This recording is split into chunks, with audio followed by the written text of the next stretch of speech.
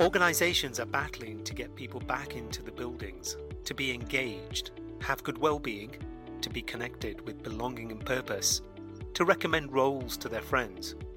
Ultimately, it's all about being productive at and for work. The thing that sets organisations apart is workplace experience. This experience is made up of the physical space, the digital space, and the technology we use, the culture and the leadership, and the impact the organisation has on the wider world. And the data doesn't lie. We're getting it wrong. So how do we measure experience? How do we fix it? And how do we evolve our strategies for the new world? Stay tuned as we unpick, debunk and demystify and set you up for the workplace of the future. I'm Ali Khan, and welcome to the Shape Your Work podcast with my co-host, Simone Fenton Jarvis. So, Simone, how about we start differently today? How about you tell me about any experience at all that you've had recently? I've had a few recent ones. There was one where you order a prescription from the doctors, it just doesn't arrive on time, and you've been told it's there, and it's just really frustrating. So I've had that experience, which I can definitely relate to. And I think the one from just this week, trying to just work on a train in the middle of a rail strike, the Wi-Fi was dodgy. It was just pretty poor. Well, I can relate to all of that after having having to take phone calls in the basement of the Louvre in the last couple of days. I can understand, and I think I'm going to pause there before I get into the state of the NHS, because I've got my own stories about that too. But shall we talk about the workplace? I mean, what kind of what workplace experience can you tell us about having recently as well? Yeah, sure. So, I've got a friend that started a new job about 6 weeks ago. At the weekend, he asked me how it was going. I asked him how it was going. Sorry, what the culture was like, how he was settling in. The usual questions that my friends have got used to me asking. And he said, "Oh, the culture's really good actually. We get a survey every 2 weeks. We capture our feedback." But the only thing that I don't like is the fact that they keep making me go to the office, even though I said that I don't. So no homeworking at all is what came out of the conversation. And I didn't want to throw a spanner in the works, but at what point did we accept a culture being good because they're asking for feedback, but then ignoring everything that you say? So 2 weeks of surveys, ignore everything of the actions that are needed, no intention to even change the way that the organisation's working. So Well, that's Simone, that's a pet hate of mine that we always talk about privately as well. And I guess, from the conversations I've been having with people, that's a kind of a common occurrence. And of course, it's going to rub up, employees the wrong way. Ask them and then don't prove that you've, heard them. Let's, I guess, when I think a little bit more about, um, the need for change and what employee experience really means, can we get into that a little bit? I mean, what is employee experience, and why should organizations at this point in time really care about it? yeah, I mean, let me talk from a personal point of view now. I look back on my career today. I've worked for startups, SMEs, large enterprise organisations throughout the last kind of circa 17 years. And from a physical perspective, I personally don't actually want much. I want, a decent coffee, the right space for what I'm doing when I need it, the ability to escape to my own thoughts for a few minutes, and the ability to talk with colleagues about the weekend and that social aspect. Technology that just works, isn't being powered by a hamster wheel and a laptop that I can carry around without needing to visit the chiropractor. So all of this feeds into that good digital experience. And I think, what I mean from a digital perspective is I want to feel connected to people to get stuff done. The technology is key, as as much as the culture and the meeting etiquette is as well. I want that streamlined communications. I want the good document, sharing system. All of them obvious things that just help the day to day experience. Yeah, all sounds like really good stuff. So that sounds like a lot of the physical aspects, but can we talk about the workplace itself? So what about that? Yeah, so I think as you know, as time's gone on and as COVID and people going back to the office, I think the key things really are the location of the physical office really matters now more than ever. I think the location is driving whether people want to commute and experience the wasted time, the cost, the hassle, the energy drain, and the perceived unnecessary carbon emissions as well. All of this is playing a part, but it's also more than that too.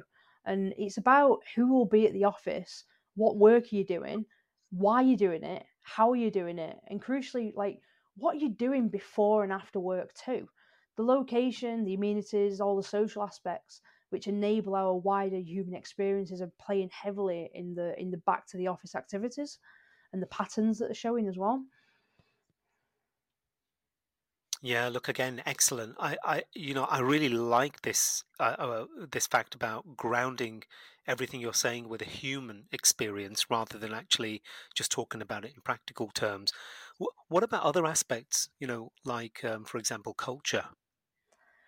Or from a cultural perspective, I'm not even going to say I want here. I'm saying I expect, I need. Maybe it's semantics, but maybe expect needs to means to look for the mentally, whereas the want and the need is to wishing for and desiring something. I expect a culture that I feel safe to be unapologetically me, to express my thoughts and opinions, to be trusted and able to work from where I choose. I want to be supported, content. I want to be challenged and to be constantly learning. And I think, I want to be contributing to a purpose and to be conscious of the impact that that purpose and everything that we're doing has on the planet. This is where my red lines are, which is probably why it sounds like a lot. Well, all of this sounds pretty good and it sounds pretty deep. I'm just listening to this and I'm um, recalling some Gallup research I read a while ago that the current state of employee engagement is actually quite drab, really. Only 14 to 33% of people at the workplace are engaged at work, and the US and Canada, they're at 33%. And interestingly, it's Europeans who are at 14%. So, Simone, here's a question for you. Given that you're based in the UK and you work for a Canadian company, are you 33% engaged or are you 14% engaged? Mr. Khan, are you asking me here to dish some dirt? But like in all seriousness, like neither of those figures are obviously great. But I do see why the US and Canada have a higher engagement than Europe. I'd say there's a massive kind of the macro cultural element at play here, in relation to the number of hours worked, work life alignment, financial packages, the levels of trust within organisations.